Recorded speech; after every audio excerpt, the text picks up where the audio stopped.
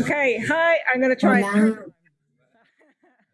voy a intentarlo por tercera vez. Hola, y les doy la bienvenida al evento anual de la HPG que está centrado en las repercusiones humanitarias del retroceso en los derechos.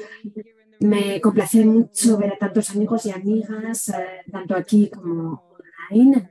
Soy la directora del HPG. Me gustaría disculparme antes de nada, hemos tenido algunos problemas técnicos, así que me disculpo por aquellos y aquellas que estén en línea y ahora ya aquí estamos y vamos a empezar. Tenemos un panel estupendo y sobre un tema muy interesante. Un tema un poco extraño para centrarnos como humanitarios, porque a veces hay relaciones complicadas entre la acción humanitaria y los derechos humanos. Esa relación tan poco cómoda a veces llega también a los activistas.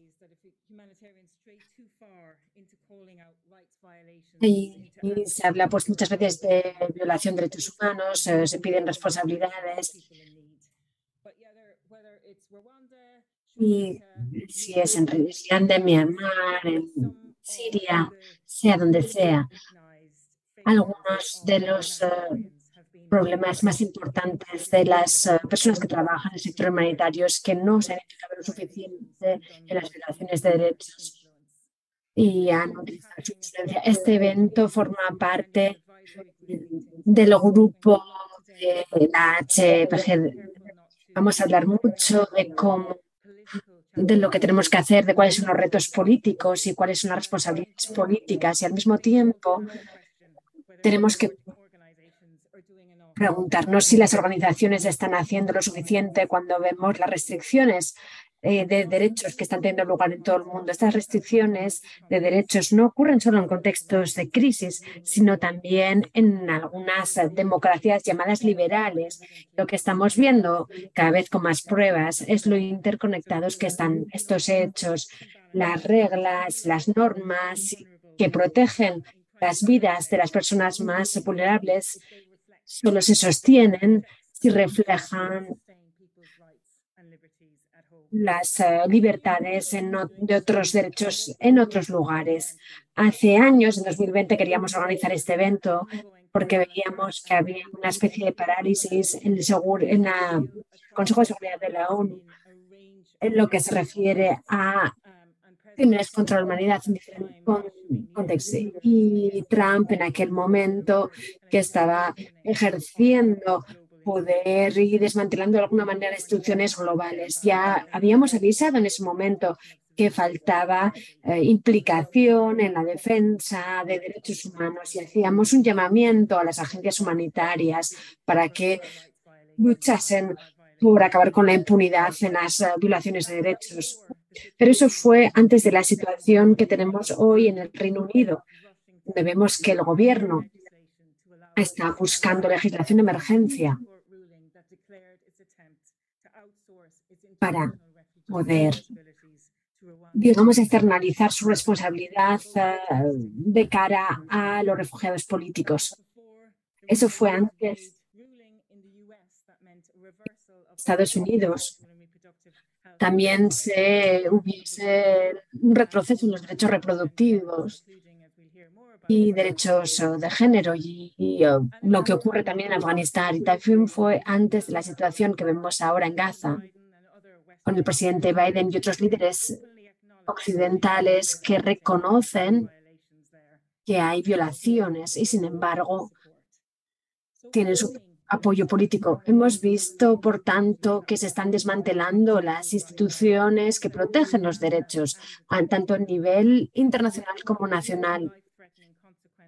Y esto tiene consecuencias muy graves y tenemos que verlos en las fronteras europeas. Amenaza las vidas de personas, tanto aquí como fuera. Entonces, para centrarnos en estos temas y respondemos a la pregunta de cuáles son las repercusiones. Tenemos a panelistas muy importantes, interesantes. Hassan Nakat es un cineasta, escritor y activista de derechos humanos británico-sirio. Y le hemos tenido que preguntar en qué está trabajando exactamente ahora, porque hay tantas cosas diferentes. Me gustaría saber cuál es su prioridad. Pero ahora me está diciendo que está hablando, que está trabajando en los desplazamientos forzosos, intentando humanizarlo en plataformas culturales diferentes. Y aquí a la derecha tenemos el doctor Akhtar, que es director del Instituto Global de Investigación Estratégica y profesor en la Universidad de Hamad bin Khalifa. Y a su derecha tenemos a la señora Abbasi, que es una investigadora en Human Rights Watch y trabaja especialmente en el problema de los derechos de las mujeres en Afganistán. Y a su derecha tenemos al doctor Jani Swissaranjan, que es el director general de Oxfam Reino Unido, aquí en el Reino Unido. Pero antes de empezar, para nuestra audiencia online, simplemente decirles que tenemos interpretación en árabe, francés y español, así que basta con que a mitad de la pantalla seleccionen el idioma que quieren escuchar y también tendrán capturas y podrán acceder a ellas en su pantalla. Si quieren tuitear, también pueden hacerlo. Los que estén online, por favor, pueden utilizar la función de preguntas y poner poner cualquier pregunta a los panelistas. Vamos a empezar primeramente contigo, Sam. Me gustaría empezar con una pregunta un poco más personal, Sam. La imagen que das del Reino Unido, la que dabas antes de venir aquí, cómo eso cambió en tus viajes y después de vivir aquí. 9 años. Muchas gracias por invitarme. ¿Se me oye bien? Porque yo no me oyo bien. Genial. Viví en Siria, así que he estado en muchos estados autoritarios. Mi idea del Reino Unido era increíble porque Gran Bretaña invadió un país muy cerca del mío. Entonces es un país, y yo pensé que le importaba mucho la democracia, ¿no? Irak fue el país. Entonces fui y dije, uy, esta democracia tiene muchos fallos.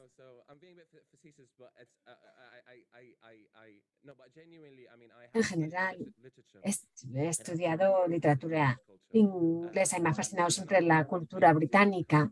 Cuando decidí venir aquí, ir a Europa,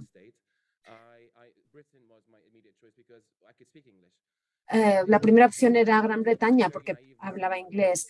Mi expectativa era un poco pues cuando me preguntaron por qué, en una entrevista en mi país, ¿por qué Reino Unido? Pues que es el centro de los derechos humanos, es un país que respeta la democracia y tiene transparencia, libertad, cosas a las que yo doy mucho valor. Y voy a ser honesto, para mí es muy importante que puedo tuitear cosas y no me van a deportar, tengo privilegios, puedo ir a manifestaciones, puedo hacer trabajo político sin tener repercusiones. Porque en otros países sí que he estado en prisión por ir a manifestaciones. Esa era de alguna manera la expectativa que tenía. Me parece que vine más o menos en 2015, cuando el referéndum, y veía toda esa publicidad de Turquía va a entrar en la Unión Europea y toda esta gente va a querer entrar, pósters, y vi algo importante que pasaba aquí, que, que es una democracia, pero la gente ha votado, pero votó sin saber quizás, entonces no entendía bien. O sea, que así funcionan las democracias. Era la primera vez que vivía en una democracia. Está todo basado en mentiras, así que no es una democracia real. Y después, desde entonces, especialmente en materia de desplazamientos, se fueron empeorando las cosas, cada vez peor. ¿Cuántos secretarios hemos tenido en los últimos años? El idioma que se utilizaba por el Ministerio del Interior era un idioma muy fuerte. Cuando hablas de invasión, Cuando dices eso en los medios de comunicación todo el tiempo, es una invasión, un hombre en edad de luchar, inmigrantes ilegales, siempre utilizando una retórica.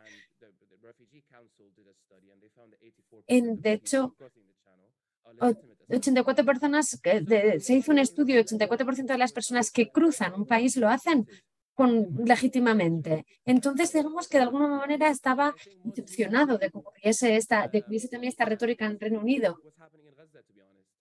Y lo que pasa en Gaza también me sorprende porque me esperaba algo más.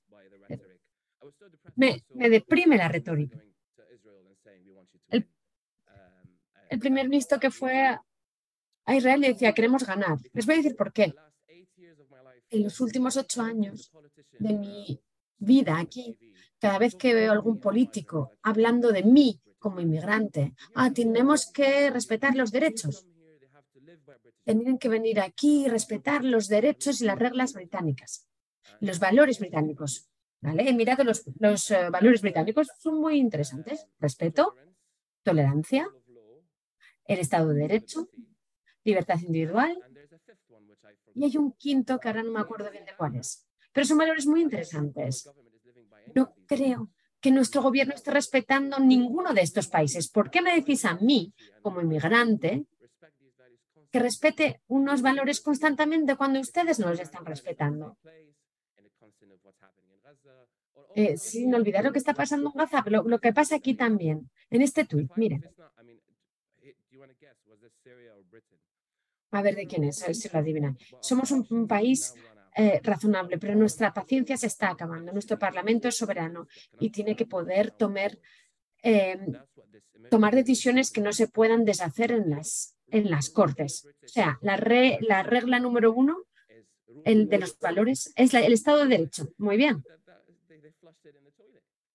Pero lo han tirado por el váter, francamente. Bueno, quizás no haya respondido a su pregunta. Pero creo, eso es lo que esperaba yo, la realidad de Gran Bretaña y lo que me encuentro. Pero también quiero destacar algo importante. Nunca en mi vida he votado.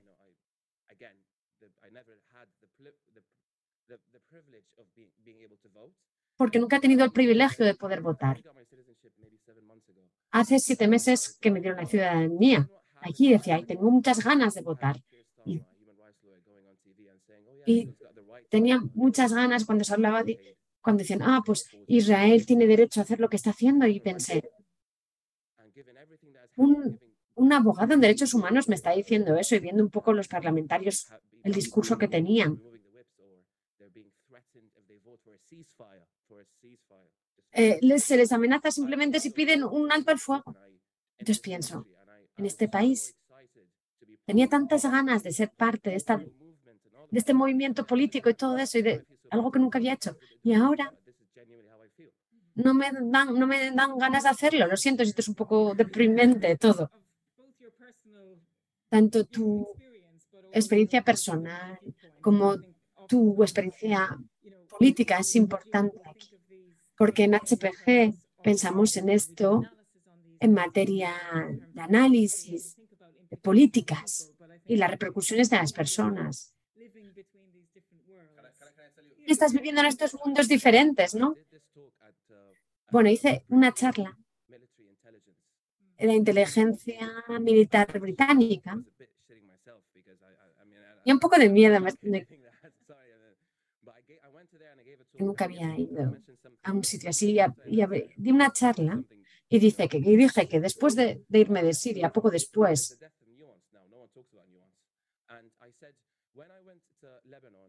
cuando fui al Líbano, tuve una reunión, una persona de Al-Qaeda, y les dije eso a los oficiales.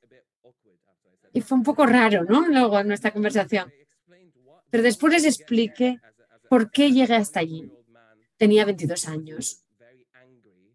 Estaba muy enfadado y quería buscar una comunidad y quería hacer dinero. Y esos grupos normalmente nos dan todo eso. Es como un seguro de vida. Y creo que es importante que demos detalles sobre toda la crisis. Hablamos del papel de diferentes actores y quizás tú nos puedas hablar un poquito más de esto más adelante, el papel de las personas que trabajan en el sector humanitario. Pero ahora creo que vamos a pasar un poquito a hablar de los derechos de las mujeres. Llevas tiempo trabajando en esto a nivel internacional y también en Afganistán. ¿Nos podrías hablar un poquito más de la implicación de las organizaciones en estos temas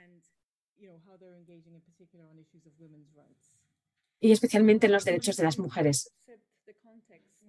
Para poner un poco el contexto, más de 2/3 de las mujeres tienen problemas de inseguridad en el país ahora mismo.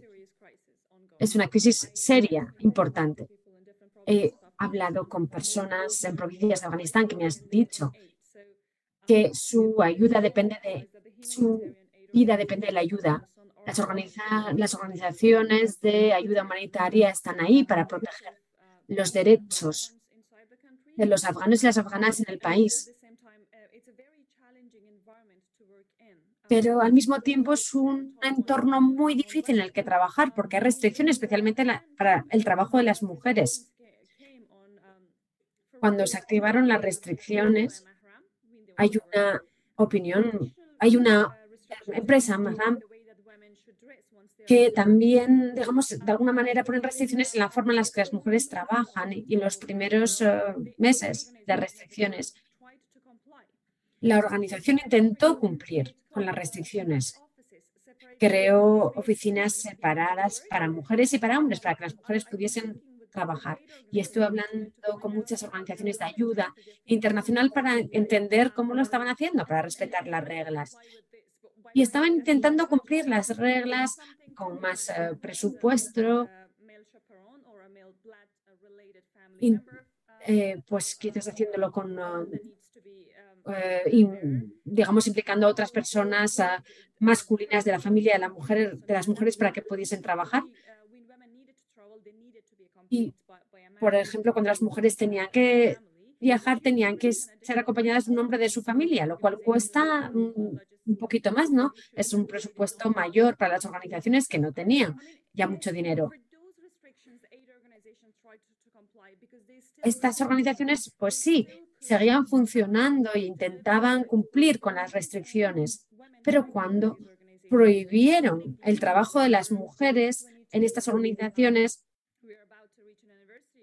va a ser ahora el aniversario de cuando empezó la prohibición, eso ya fue diferente. Muchas organizaciones dejaron de funcionar porque no podían trabajar sin mujeres. Es imposible saber que la ayuda o asegurarse que la ayuda llega a las mujeres, a las personas más vulnerables sin la ayuda de mujeres. Este proceso de varios meses, quizás hayan escuchado a organizaciones de la ONU y otras organizaciones diciendo, bueno, salimos de Afganistán, no podemos trabajar. Estos son los principios de la ayuda humanitaria que se están poniendo en cuestión y de alguna manera insistían en este mensaje durante esos meses y se consiguió hacer algunas excepciones en la educación primaria, la nutrición y el sector sanitario. Esas eran las tres excepciones en las que las mujeres podían trabajar. Algunas organizaciones de ayuda humanitaria intentaron hacer esfuerzos adicionales. Algunas mujeres empezaron a trabajar desde casa y estas organizaciones intentaron incluir a las mujeres y seguir mantenerlas, pues ya sea con un nuevo trabajo, trabajando desde sus casas y quizás ir un día o dos a la oficina. Algunas organizaciones consiguieron estas excepciones en estos tres sectores. También me gustaría destacar que es una carga enorme la que tienen estas organizaciones de ayuda para asegurarse de que están llegando las personas más vulnerables de Afganistán y al mismo tiempo no están cumpliendo, no están adheriendo a las políticas, a las restricciones. que se está trabajando solo con personas de género masculino.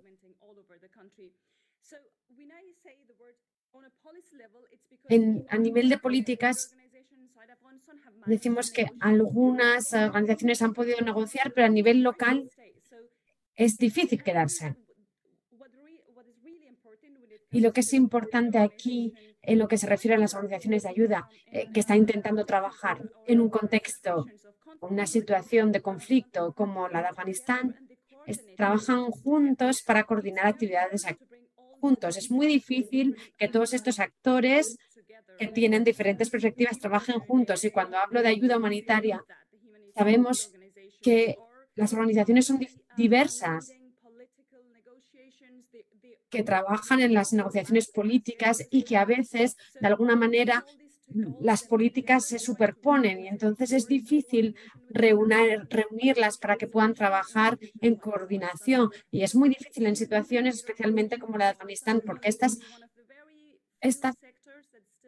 sectores, el sector de la ayuda humanitaria sigue funcionando, es uno de los pocos que sigue funcionando y que puede seguir funcionando y, por tanto, Afganistán, sin ayuda, Afganistán no podría trabajar, no podía seguir funcionando. Hace poco, dentro de poco vamos a ver un informe en el que vamos a ver que Afganistán nunca, en los últimos 20 años, el presupuesto siempre ha dependido de la ayuda, de las organizaciones de ayuda. Ahora, el hecho de que muchas organizaciones y fondos estén yendo de Afganistán es difícil asegurarse de que están funcionando el dinero, de que las cosas están funcionando con el dinero que llega. No hay infraestructura. Y entonces, si por ejemplo necesitamos algo, tenemos que negociar las organizaciones de ayuda en Afganistán o en otros lugares. Les estamos dando una carga muy importante. Tienen que hacer esto, esto y esto, pero tienen un papel muy importante que jugar para ser más eficaces. Y tenemos que trabajar todos juntos. Es una tensión, digamos, perfecta entre los problemas con los derechos y una ayuda coordinada. Estamos todos intentando trabajar juntos. ¿Crees que eso se está gestionando de forma apropiada? Es un reto muy difícil.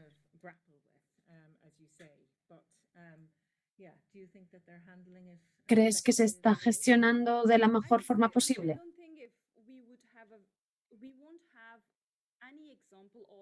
No tenemos ejemplos en ninguna parte del mundo. No tenemos un ejemplo perfecto. Las organizaciones trabajan normalmente en situaciones de crisis y de conflicto y todas las crisis tienen, digamos, características diferenciadoras, pero un aspecto importante aquí es asegurarnos que todas las acciones que organizamos tienen consecuencias. Por ejemplo, cuando hablamos con las organizaciones en Afganistán y les decimos hay una prohibición en el trabajo de las mujeres, una de las cosas que escuchamos es, bueno, pues nuestras mujeres siguen trabajando. Tenemos más mujeres trabajando. No todas las organizaciones pueden hacerlo. Unas sí. Unas han podido negociar, llevan muchos años en Afganistán y han podido negociar. Pero los retos de Afganistán no comenzaron el 15 de agosto. Nunca hubo autoridad, incluso antes, en la República sobre el 100% del territorio. Eso quiere decir que las organizaciones ya están acostumbradas a trabajar en esas zonas tan controvertidas y tan difíciles. Y cada uno de ellos tienen un papel diferente y yo creo que si trabajan juntas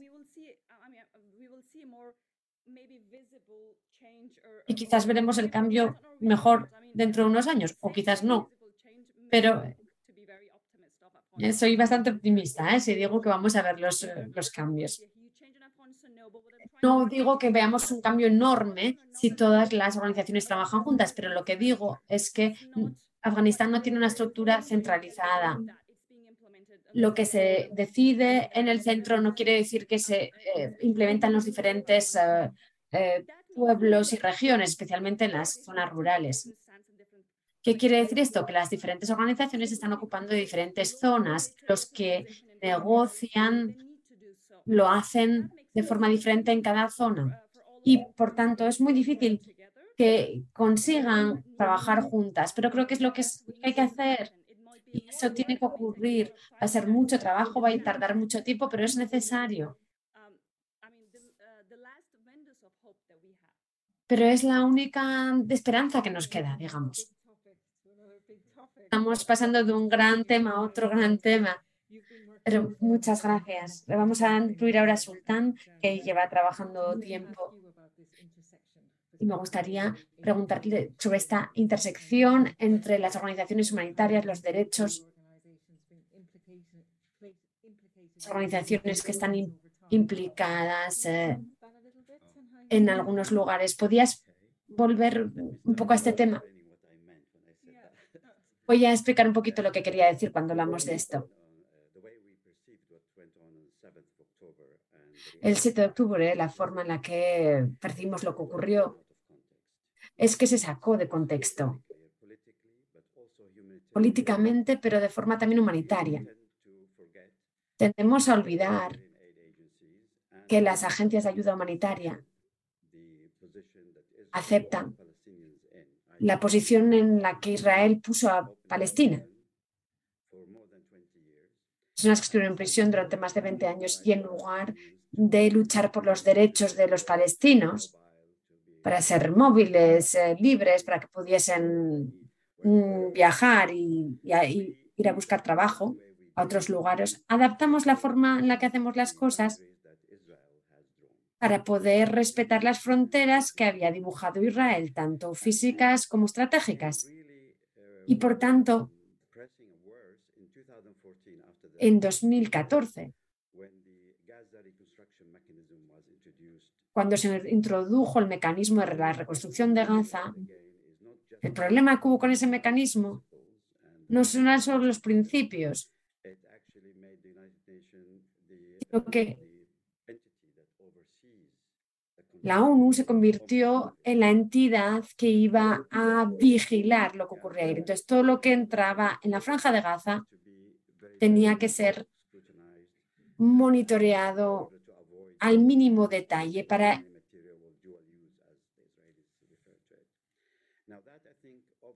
evitar conflictos. Y creo que esto con el tiempo, eso también afectó a la protección de los derechos de los palestinos y las palestinas, porque muchos de ellos ya son refugiados, ya están bajo protección internacional en Gaza y lo perdieron todo. Ese es el contexto en el que dije esas palabras.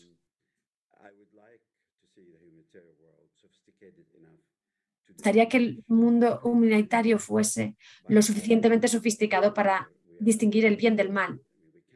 No somos ciegos, no podemos ser ciegos. Por eso estamos haciendo el trabajo humanitario que hacemos, ¿no? Porque tenemos una obligación moral de hacerlo en la mayoría de los casos y por tanto no podemos escudarnos en la imparcialidad como la excusa. Israel solo nos deja hacer esto aquí o allá. Israel puede hacer lo que quiera. No nos va a preguntar cuál es nuestra opinión. Estás poniendo en riesgo, digamos, tu moral y el resultado es un desastre como lo que vemos que está ocurriendo ahora. Bueno, puedo seguir horas y horas hablando de este tema, pero sigo pensando que la protección internacional para los palestinos es muy importante, pero no solo las personas de la Franja de Gaza.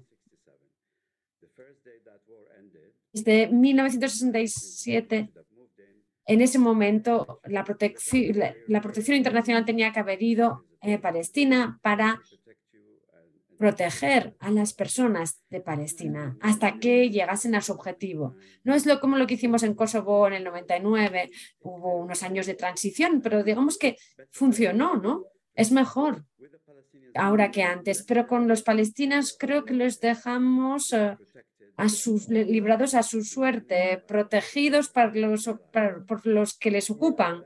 Sus derechos están protegidos de alguna manera por quienes los ocupan con la esperanza de que un día se despierten y lleguen a un acuerdo. ¿Pero qué ha ocurrido? Es que hay más presión en tierras palestinas, ahora que hay con la guerra en Gaza. Netanyahu ha armado algunas zonas, eh, están terrorizando a las personas, están haciendo que sus vidas sean totalmente imposibles. Se está haciendo lo mismo en Gaza. Y entonces Biden va y dice, vamos a parar cualquier desplazamiento forzoso, pero va a haber desplazamiento, porque nadie puede vivir en esas circunstancias. Entonces, si les abres la puerta, van a irse, por supuesto, como cualquiera de nosotros. A todos nos preocupan nuestros hijos, nuestras hijas, su sustento, su dignidad. Y creo que lo que nos está haciendo Gaza, digamos, dos cosas. Voy a volver a los que trabajan en el sector humanitario. Creo que una vez más se confundieron. El 13 de octubre hubo un gran error. Cuando Israel dijo,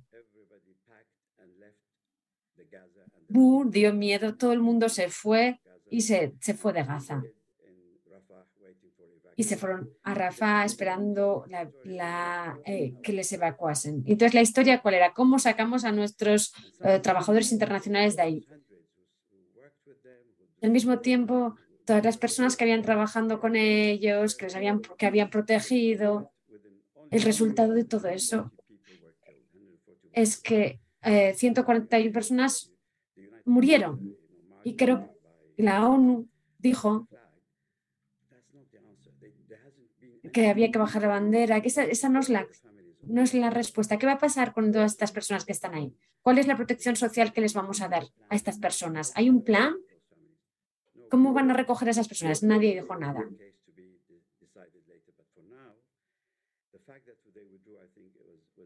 El hecho de retirarse de esa zona creo que fue un problema muy grave. Y por último, recordar que quedarse en silencio no es una opción. Es algo que se hace en un conflicto civil cuando las dos partes pues no estamos seguros, unos tienen razón en una cosa y otros en otra, y quieres como quedar todo en el medio. Pero no creo que nadie debería hacerlo. El IS sí, pero los demás no. Los servicios de inteligencia israelíes, vale, pero en los demás no podemos. No sé si he contestado. Bueno, volveremos a ti más adelante, pero me gustaría pedirle a Dani que comente. Empezamos con Hassan, con experiencias personales y creo que es algo en lo que has trabajado también en Oxfam. Y, has trabajado también con esta idea de espacio cívico. Quizás nos puedas hablar un poquito sobre el espacio que tienen las ONGs y hablar un poco de lo que comentaba Sultan. ¿Cuál es, digamos, qué presión pueden ejercer estas organizaciones? Gracias.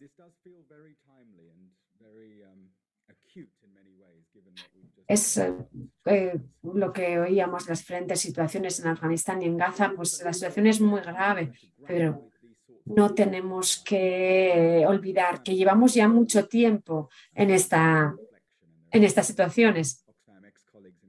Veo aquí muchos compañeros y compañeras de Oxfam. Hemos tenido que gestionar complejidades, problemas de acceso durante muchos años. pero ahora nos da la sensación de que hay algo, digamos, diferente. Y si estudiamos qué es lo que es diferente, quizás podamos responder de forma diferente.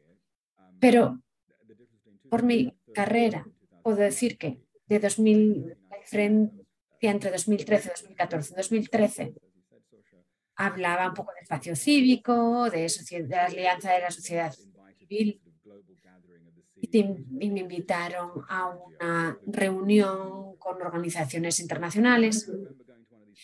Y recuerdo que fui a una de estas conferencias con grandes agencias de ayuda humanitaria y me decían, ¿no les preocupa lo que está ocurriendo en el mundo y el retroceso en los derechos? Y casi todo el mundo decía, no estamos tan preocupados. Somos organizaciones humanitarias. Es nuestro trabajo, tenemos que seguir funcionando. Y para mí fue decepcionante ver que no se implicaban en esos temas. Y hoy lo veo desde otro punto de vista porque formo parte de una organización, soy director general. Y todos nosotros estamos teniendo que lidiar con situaciones muy complicadas. Y si tenemos que comparar la escala del espacio cívico,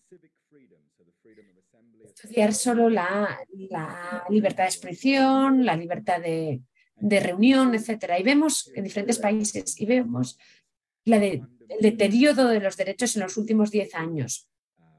Las libertades individuales, estamos poniendo en riesgo esos derechos y especialmente dificultando la tarea de las organizaciones que trabajan en derechos. Solo el 3% de las personas del mundo viven en países que se consideran libres y abiertos. Y para volver un poco a lo que decía Hassan, este país increíble en el que vivimos no respeta. Y de hecho en esta escala bajó de posición Reino Unido hace 6 meses, antes de la coronación, antes de lo que ocurrió antes de las últimas semanas. Ya había preocupación sobre las libertades cívicas en este país. Y esto es bastante preocupante porque pensamos que vivimos en una democracia que está bien, pero no es así. La otra cosa que me gustaría decir es que la otra diferencia es que muchas organizaciones internacionales trabajan hoy, en la actualidad, es una hipótesis solo, forma que somos más vulnerables a este retroceso de los derechos.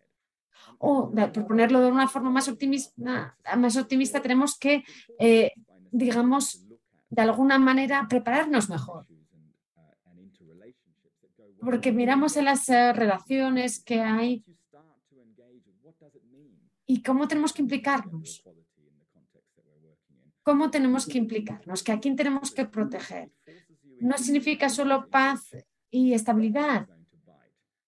Tenemos que implicarnos en los problemas de derechos y los actores a los que queremos reforzar sus derechos no tienen la cobertura que muchas organizaciones pueden dar. No pueden sacar por ejemplo, no pueden sacar a sus trabajadores del extranjero. Entonces, creo que por un lado sí que tenemos repercusiones con este retroceso de derechos, pero también nos tenemos que preparar mejor.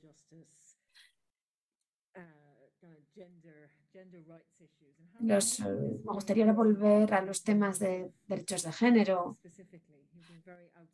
En Oxfam específicamente has hablado mucho del conflicto de Israel y Hamás. Has hablado sobre muchos conflictos y muchas crisis.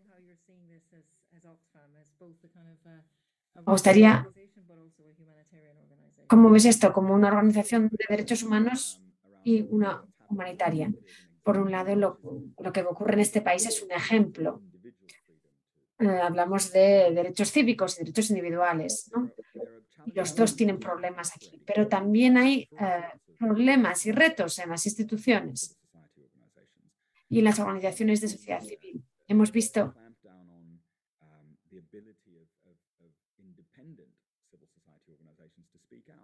una regresión en los derechos de la sociedad civil, que, por ejemplo, en este país, hace 3 o 4 años, en una página web había una propuesta que pedía que no se criticase al gobierno de este país si se estabas pidiendo ayuda como refugiado.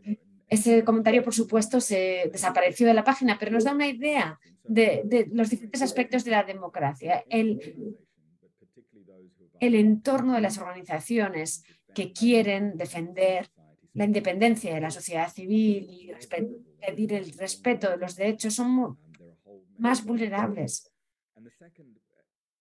hoy que de lo que eran antes. Y oímos siempre, bueno, ahora hablamos de Gaza. Nuestro equipo, tenemos en Oxfam tenemos un programa que lleva funcionando ya mucho tiempo y queríamos asegurarnos de que hablábamos y nos levantábamos por los derechos cuando podíamos. Y para mí, lo que más, digamos, la experiencia que más me rompió el corazón es escuchar a nuestros compañeros y compañeras en Gaza y preguntarles qué es lo que tenemos que hacer.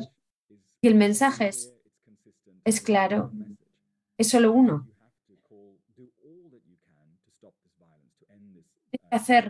Tenéis que hacer todo lo que podáis para que se acabe este ciclo de violencia.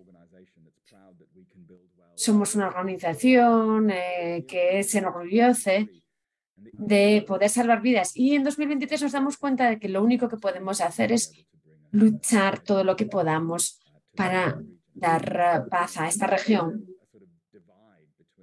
Así que todos los días estamos, digamos, divididos entre la ayuda humanitaria y creer en los derechos. Gracias. Creo que habéis pasado todos de lo más personal a lo más institucional y me gustaría ahora dar la palabra a más personas porque tenemos a muchas personas aquí con experiencia humanitaria. ¿Reconocen esto que nos están ilustrando aquí? ¿Es algo que ven en su trabajo, en sus organizaciones y qué creen, cuál creen que es el papel de las organizaciones de ayuda internacional o nacional? Aquí tenemos unos micrófonos en la sala, el caballero que está por aquí y la chica aquí adelante. Decirnos quién es Andicio de EFL. Para mí, un testimonio de los más increíbles de Gaza es de la IMSF, que estaban siguiendo su mandato humanitario, pero que lo que veían era diferente para mí.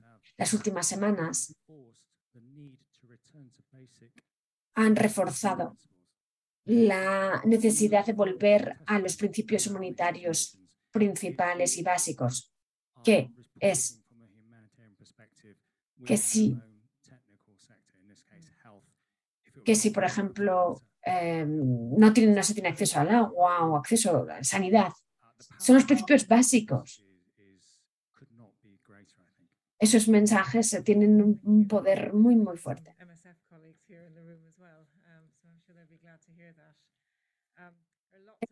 Hay muchos compañeros y compañeras de MSF, de Médicos Sin Fronteras, así que quizás nos puedan hablar un poquito de eso más adelante.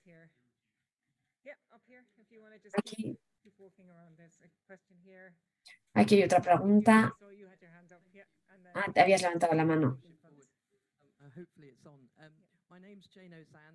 Jeno-san, me gustaría hablar de una palabra que nadie ha usado hasta ahora. No habláis de religión. Yo trabajo con líderes religiosos y lucho por la protección de los derechos de identidad de género. Y he trabajado en Medio Oriente y en diferentes lugares de todo el mundo. Y es un tema difícil. Es muy difícil hablar de él en derechos humanos y en ayuda humanitaria. En estos contextos, como hablabas antes, el contexto religioso y quiénes son nuestros aliados en este espacio es muy difícil encontrar una solución. Entonces, mi pregunta, en mi trabajo, pues lo que hago es trabajar con líderes religiosos en todo el mundo que son pro LGTB, que están buscando un diálogo constructivo y debate. Por ejemplo, arzobispos o papas. Es intentar llegar hasta ahí. ¿Qué rol, qué papel ha jugado la religión aquí? ¿Por qué? Muchas veces es, digamos, el carbón que mueve la máquina o es parte de la solución. Interesante. Tenemos aquí otra pregunta. Hola, gracias. Me ha gustado mucho escuchar sus historias. Soy una antigua diplomática de Afganistán. Mi pregunta, sabemos que Afganistán ya no es el foco de las organizaciones internacionales,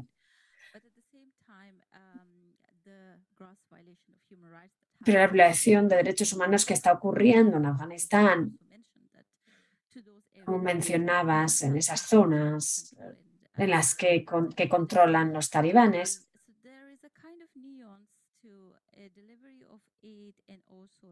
hay una distinción entre de alguna manera, aportar ayuda internacional y no respetar los derechos. ¿De qué forma la comunidad internacional tienen que ser neutros? Sí, pero ¿cómo pueden asegurarse de que se entienden estas diferencias? Porque les están, digamos, dando otra idea a los donantes. Por ejemplo, he escuchado mucho organizaciones de ayuda que nos dicen, podemos llegar tener acceso a algunas zonas, podemos llegar a las mujeres. Hoy fui a una reunión en el Parlamento del Reino Unido y una persona hablaba del terremoto en Herat, que estamos encantados de que se llegó la ayuda a las mujeres y también que las personas que brindaron la ayuda eran mujeres, pero es una imagen, digamos, muy pequeña, pero porque en general hay mucha discriminación de género. Esto es simplemente una parte pequeñita positiva, pero todo lo demás es muy negativo. Y los derechos de las mujeres en Afganistán. Entonces, como organizaciones como Human Rights Watch,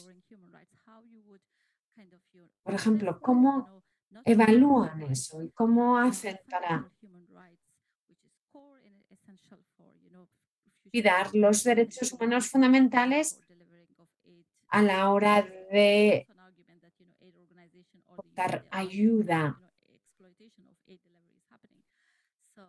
Porque también ahí está el tema de que se explote la ayuda recibida. Esa era un poco la pregunta. Gracias. Creo que vamos a tomar otra pregunta más. Tenemos una mano levantada por aquí.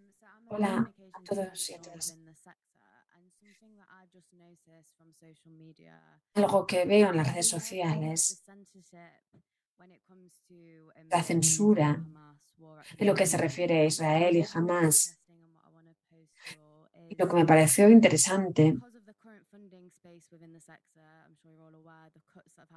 es que hay cada vez menos ayuda y hay muchas ONGs están intentando fundar proyectos, pero como hay menos ayuda, muchas organizaciones están, digamos que se censuran de alguna manera para no sufrir un recorte de fondos, de financiación. Andy, decías que estamos, es importante escuchar los testimonios de las personas que están en el terreno. Y hay un reto diferente, es el que cómo estas personas se convierten en una cobertura y no toman acción. ¿Cuál es el papel de la religión? Si los recortes de ayuda tienen efectos sobre la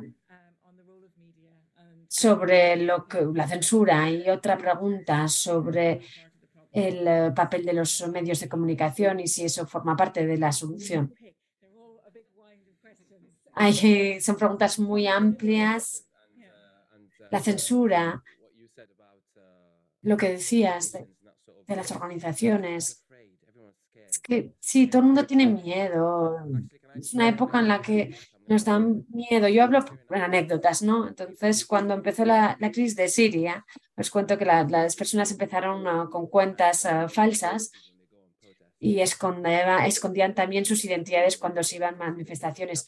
11 años más tarde lo mismo ocurre en Gran Bretaña. La gente está perdiendo trabajos, las organizaciones también se están, digamos, controlando por los grandes donantes y tienes que hacer lo que te dicen los donantes y si no lo haces, vas a perder fondos. Vas a perder los fondos necesarios para seguir con tus programas. La censura también es parte de esto. Fue interesante comparar la respuesta que hubo a Ucrania y la respuesta que hubo en Gaza, porque en Ucrania en Tesco me decían, dona Ucrania. Todo el mundo me decía banderas de Ucrania, dona Ucrania, lo que ocurre en Ucrania. Sí, son crímenes de guerra, por supuesto, pero era digamos, una conversación fácil. Mucha gente daba dinero en las escuelas se daba dinero. Si comparamos con lo que ocurre en Palestina, no es nada. ¿Por qué? Me hago la pregunta. Es porque hay racismo. Quizás me equivoque, pero creo que lo que explica esto es el racismo. Y esto también se vio en Ucrania. Es que los refugiados tenían ojos azules. Es algo que quizás explique algunas de las cosas que ocurren. Creo que no trabajo en el mundo humanitario, por supuesto. Es el que menos sé de este panel, pero creo que reestructurar el modelo de la ayuda humanitaria sería importante porque debería gestionarse por parte de las personas de la comunidad. Muchas personas te ponen algo en las redes sociales, somos woke, somos estupendos, pero en realidad no. Hablamos también de acceso. Si hablas contra lo que está ocurriendo, vamos a tener menos acceso. Oxfam creo que hace eso. Si estás financiando organizaciones comunitarias que hablan el idioma y que ya. ¿Por qué no vemos eso más? ¿Por qué tienes que enviar a personas de Occidente a esas zonas? Creo que tenemos que llevar esto de diferente manera. No sé si responde a tu pregunta. Lo siento. No sé si que te puedo corregir en algo. Conflicto.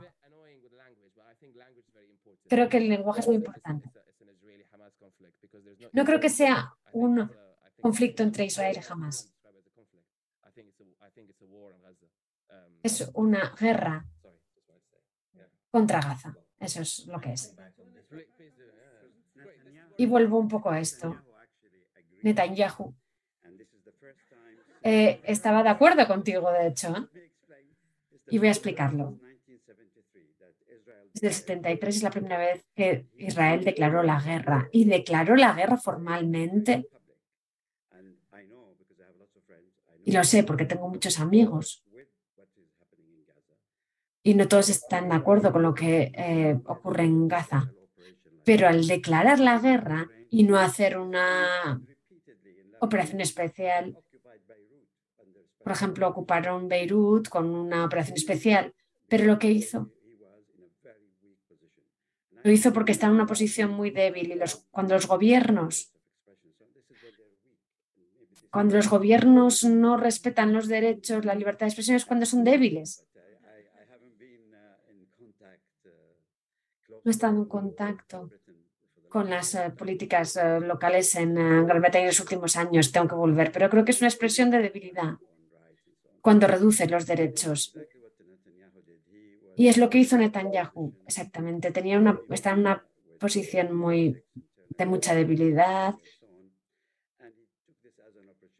y lo tomó como una oportunidad de declarar la guerra él y el mini gabinete que ha creado para la guerra. Y ahora voy a volver al tema de la religión, porque es importante hablar de las diferentes perspectivas religiosas. Les apoyaron los Estados Unidos ciegamente, que están motivados por las elecciones y por el voto religioso cristiano.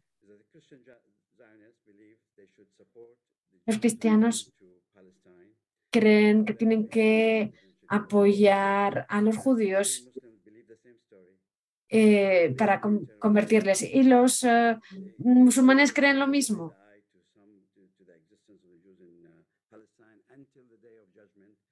Hasta el día del juicio final, cuando que pensamos que todos se volverán a convertir. Y se ve con estas tres partes. Los israelíes dicen, vamos a trabajar paso a paso. Primero nos devuelves a Jerusalén, etcétera, y luego ya hablaremos de la conversión. Pero la creencia religiosa sí que está en el corazón de lo que está, en el centro de lo que está ocurriendo. La semana pasada, no sé si lo escucharon, así pasó muy brevemente las noticias, que Netanyahu habló de quizás las bases de un acuerdo en Gaza y,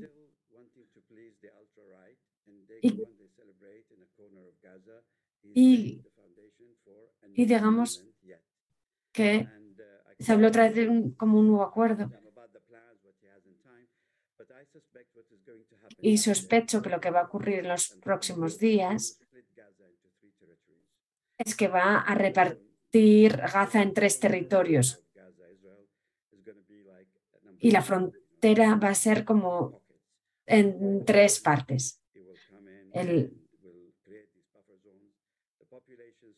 La población van a tener que volver con sus condiciones. Lo más triste de todo esto es que todos seremos cómplices de permitir este plan,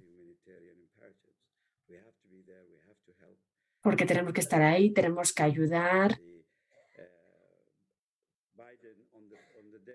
Biden, cuando llegó a Israel, anunció 14.000 millones de ayuda y 100.000 millones de ayuda a los palestinos. 14.000 millones de armamento para Israel.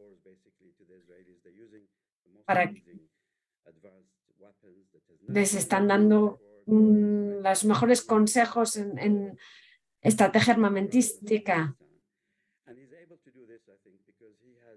Y creo que lo hace Biden, es porque sabe la historia de Europa y, y, ha, y ha mezclado el Holocausto.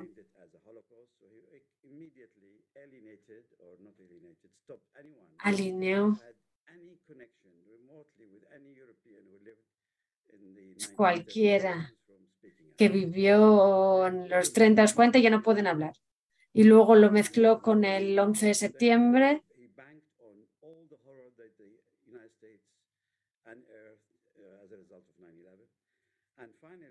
y por último lo mezcló con ISIS. Entonces, al hacer esto, justificó la destrucción de Gaza, porque nos callamos en Mosul cuando hubo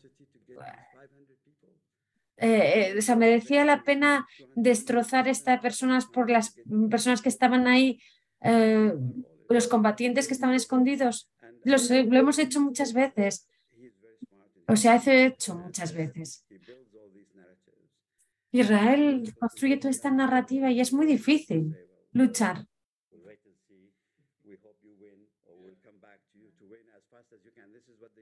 Y es, pero pensábamos que iba a ser muy rápido, pero ahora ya llevamos 8 semanas con muertes y también hay infecciones y falta de acceso sanitario, con lo cual eso se está complicando las cosas. Quería incluir también a Foresta, pero quizás has hablado tú ya de esto, si se utiliza la cobertura, digamos, si es una forma de esconderse detrás de la ayuda humanitaria, de esconder esta inacción. Y luego volvemos a Dani. Gracias. Estamos de acuerdo que los derechos humanos tienen que ser el componente principal de la acción humanitaria. Las organizaciones son responsables de la protección de vidas, pero también tienen que asegurarse de que este respeto de los derechos humanos está en el centro de sus actividades, tanto cuando trabajan como después de sus operaciones. Creo que todos estamos intentando decir lo mismo. Quizás es el momento de redefinir el papel de la ayuda humanitaria, especialmente los conflictos se van uniendo y cada vez que pasa algo pienso que esto es lo peor que va a ocurrir y en realidad cada vez ocurre algo peor. No, cuando ocurrió lo de Ucrania no esperaba que podría ocurrir algo tan malo como lo que está ocurriendo ahora en Gaza. Parece que nos estamos moviendo hacia otra dirección y eso quiere decir que cada uno de los conflictos que tienen sus retos únicos, creo que tenemos que redefinir la ayuda humanitaria, porque hablamos mucho de cómo funcionamos y qué se puede hacer, pero creo que tenemos que reunirnos y hacer algo para hacer las cosas mejor. Una de las cosas importantes es que en Afganistán necesitamos un mecanismo de verificación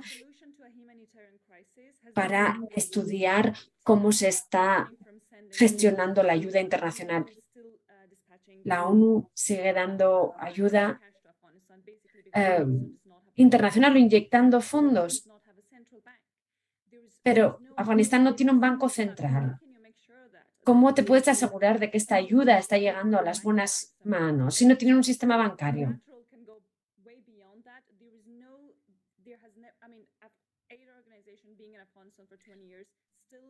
En las organizaciones, por ejemplo,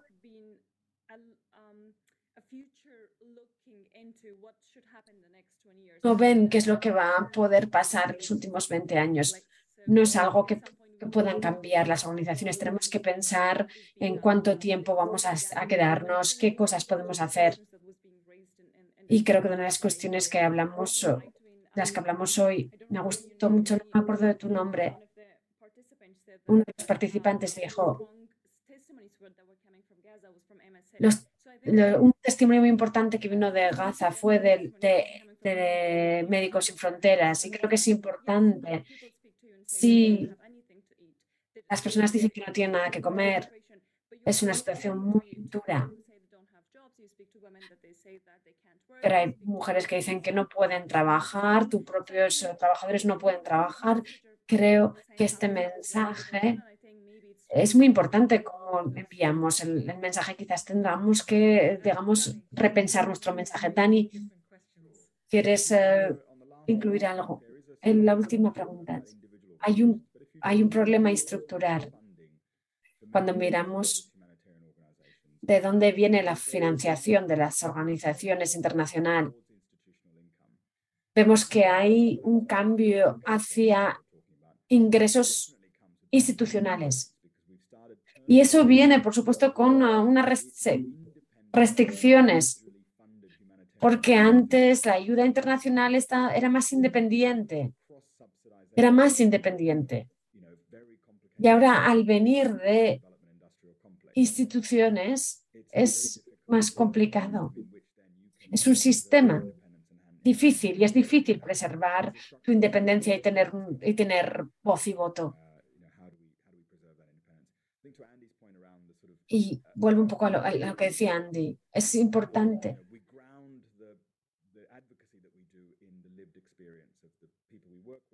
que nos centremos en las experiencias vividas de las personas que trabajamos.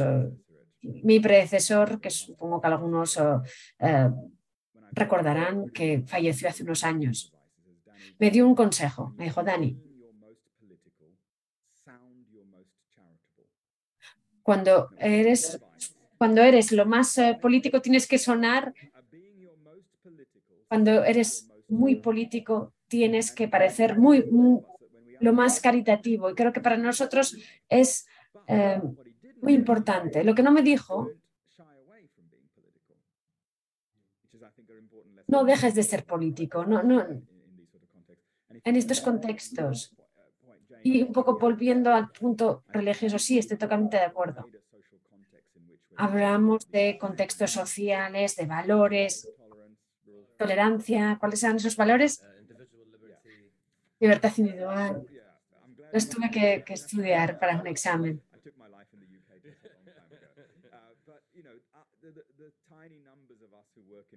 Pero los que trabajamos en este sector somos muy poquitos. Y necesitamos todos los aliados posibles para que nos apoyen y protejan estos valores, para proteger los derechos humanos. Vamos a hacer otra ronda de preguntas, aunque no nos queden poco tiempo, pero creo que se lo merecen. Aquí hay una persona con una mano levantada y hay otra. Hay muchas preguntas en línea sobre si es no solo la política, si no es que son muy pasivas y si no hay que implicarse más con gobiernos y otros actores. Sandrine, de Médicos Sin Fronteras. Quería decir que es un debate muy interesante y que estamos presenciando las repercusiones humanitarias de un retroceso de los derechos en Gaza, Afganistán y otros, por ejemplo, los inmigrantes en el Mediterráneo y aquí en el Reino Unido también. Me gustaría añadir unos rasgos distintivos más de este entorno. Esta información falsa que se utiliza para silenciar no solo a los activistas de derechos humanos, sino también a los humanitarios. Antes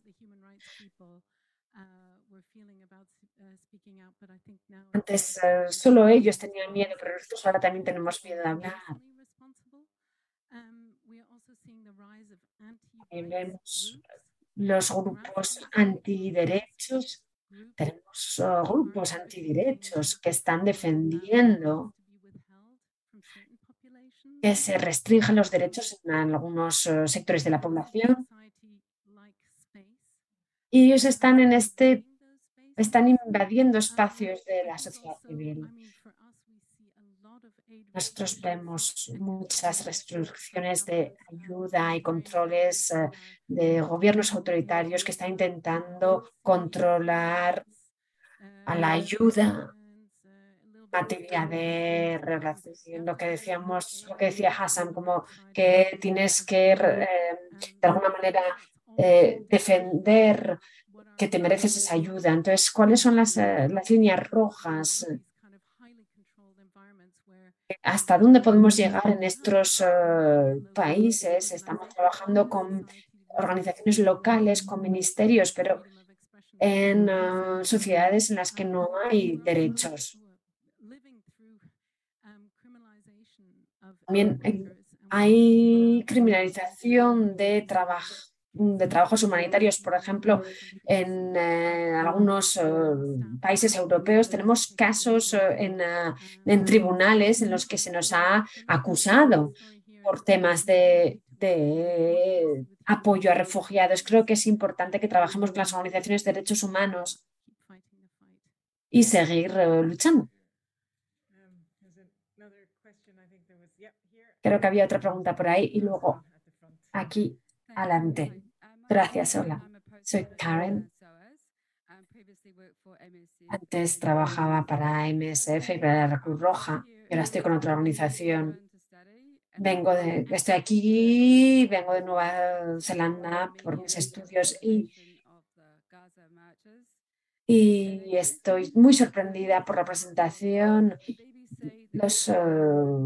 El Guardian y otros medios de comunicación, las narrativas que hay hablando de Gaza, que el gobierno británico es tan antipalestino, no lo entiendo. ¿Y qué podemos hacer? ¿Y qué pueden hacer las ONGs para convencer al gobierno? Relájate, ¿por qué eres tan pro-israelí? No lo entiendo. Me gustaría escuchar sus opiniones sobre eso.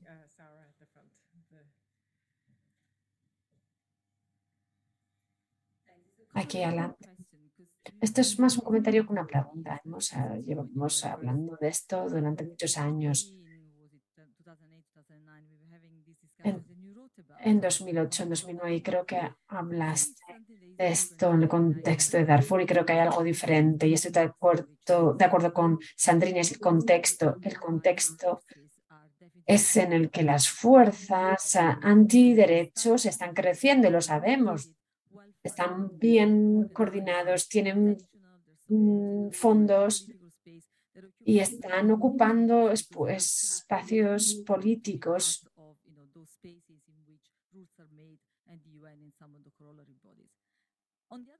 ¿Y por qué lo hacen? Porque no pueden estar en las instituciones como la ONU, por ejemplo. Y luego, por otro lado, estamos nosotros.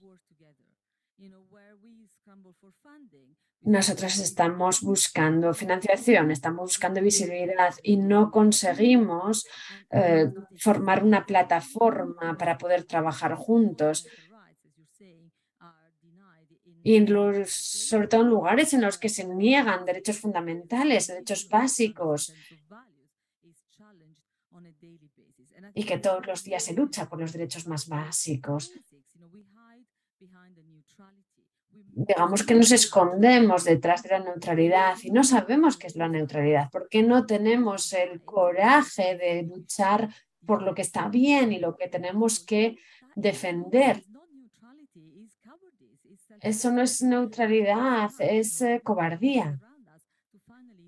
Y creo que es el momento de trabajar juntos antes de que este retroceso de derechos se vuelva tan profundo que no podamos volver hacia atrás. Un comentario rápido para volver a los comentarios. Antes en Siria yo era profesor y una vez me preguntaron cómo estableces cuando hay un estado fallido. Y dije, bueno, pues eso se empieza en la clase. Por ejemplo, Gran Bretaña le cuesta mucho gestionar su pasado oscuro en las escuelas, en las aulas, y lo mismo ocurre en Palestina, en Gaza, etcétera. Yo he hablado con muchas personas, mis amigos, mi círculo, socialistas que se van a Soho y no tienen ni idea de estas cuestiones y luego veo que no lo saben porque los profesores británicos solo nos enseñan cosas como que los británicos eran muy buenos en la Primera Guerra Mundial y sin embargo cuando hablamos de otro tipo de cosas, de otros tipos de experiencias en las que los británicos no han sido los buenos de la película y no se han enseñado. Hay cosas que están afectando y tenemos políticos que no tienen moral ninguna porque no les están enseñando. Y hablamos antes de medios de comunicación. En los últimos quizás días, 15, 16 días, pues X palestinos murieron y X palestinos fueron asesinados, X israelíes fueron asesinados. Hablo de la BBC, de The Guardian. A veces medios incluso que llamamos de izquierdas. ¿Por qué? Para responder a tu pregunta, no tengo ni idea. Lo sé, pero no lo voy a decir porque no quiero que me deporten. Hay una cuestión fundamental y creo que es algo que se debería de estudiar en las aulas. Este es otro aspecto en el que Netanyahu también estaba de acuerdo contigo. Nos queda poquito tiempo. Nos quedan pocos minutos. En su plan futuro para los palestinos, el programa de la educación y están hablando de la radicalización de los palestinos. En otras palabras, tienen que aprender a aceptar lo que se decidió para ellos. Tienes que decidir tu destino. Esto es lo que decidió. Se estás portando mal. Eres un travieso. Que estás pidiendo demasiada libertad. Es un plan muy sofisticado. Y espero que ninguna gobierno trabaje o que, perdón, ninguna organización acepte este tipo de programa escolar. ¿Quieres decir unas últimas palabras?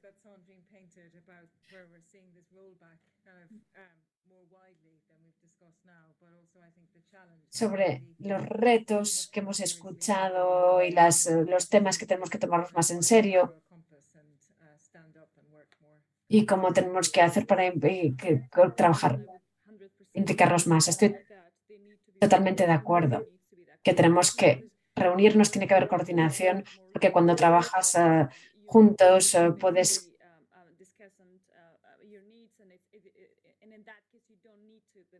digamos, dar más presión a los diferentes contextos conflictivos. Pero quiero añadir un poco a lo que tú decías.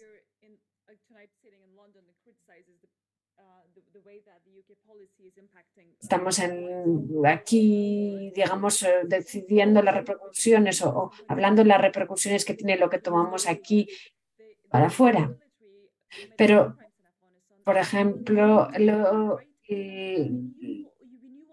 ejército británico cometió crímenes increíbles en Afganistán y, sin embargo,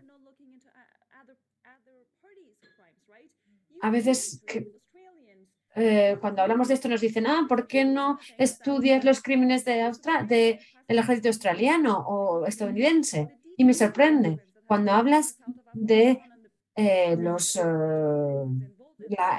cómo se involucró el ejército británico en Afganistán. Cada vez que hablamos de eso es cómo te puedes permitir acusarlos de algo. Digamos que tienes que tener un requisito moral para poder criticarles. Y muchos países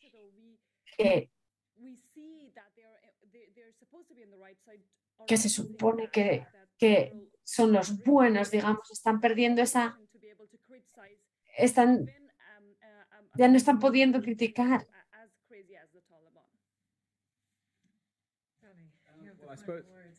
Dani, volviendo a lo que decía Sandrine y otros comentarios que he escuchado, Jenny habló de preguntó sobre los líderes religiosos.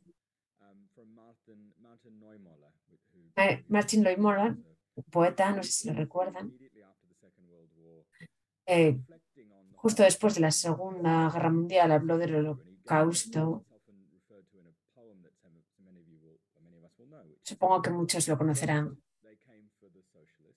Primero vinieron por los socialistas y no dije nada porque no era socialista. Después vinieron por los sindicalistas, pero no dije nada porque no era sindicalista. Después vinieron por los judíos. No dije nada porque no era judío. Después vinieron por mí y nadie habló por mí. Y creo que la lección que debemos aprender aquí es que nos están persiguiendo, vienen a por nosotros. No podemos no solo, o sea, tenemos que defendernos a nosotros, pero también defender a los que no pueden defenderse. Eso es terminar la conversación para mí. Hemos hablado mucho sobre los derechos y las violaciones en Gaza y creo que es importante recordar el contexto más amplio, porque no es sobre el bien o el mal, aquí la idea es que hay civiles sufriendo, así que tenemos que terminar. Hemos hablado de muchos temas, temas más personales, temas más amplios, temas más profesionales, más políticos. No voy a intentar resumirlos todos porque es imposible. Creo que ha sido muy interesante escuchar todos estos temas aquí sobre el Reino Unido, pero en otros lugares. Hemos pensado mucho tiempo en nuestro grupo que tenemos que ser más políticos, tenemos que implicarnos más, tenemos que dar un paso más y tenemos que luchar en temas de justicia y políticos. Así que, por favor, denme las gracias a los panelistas por estar aquí con nosotros hoy.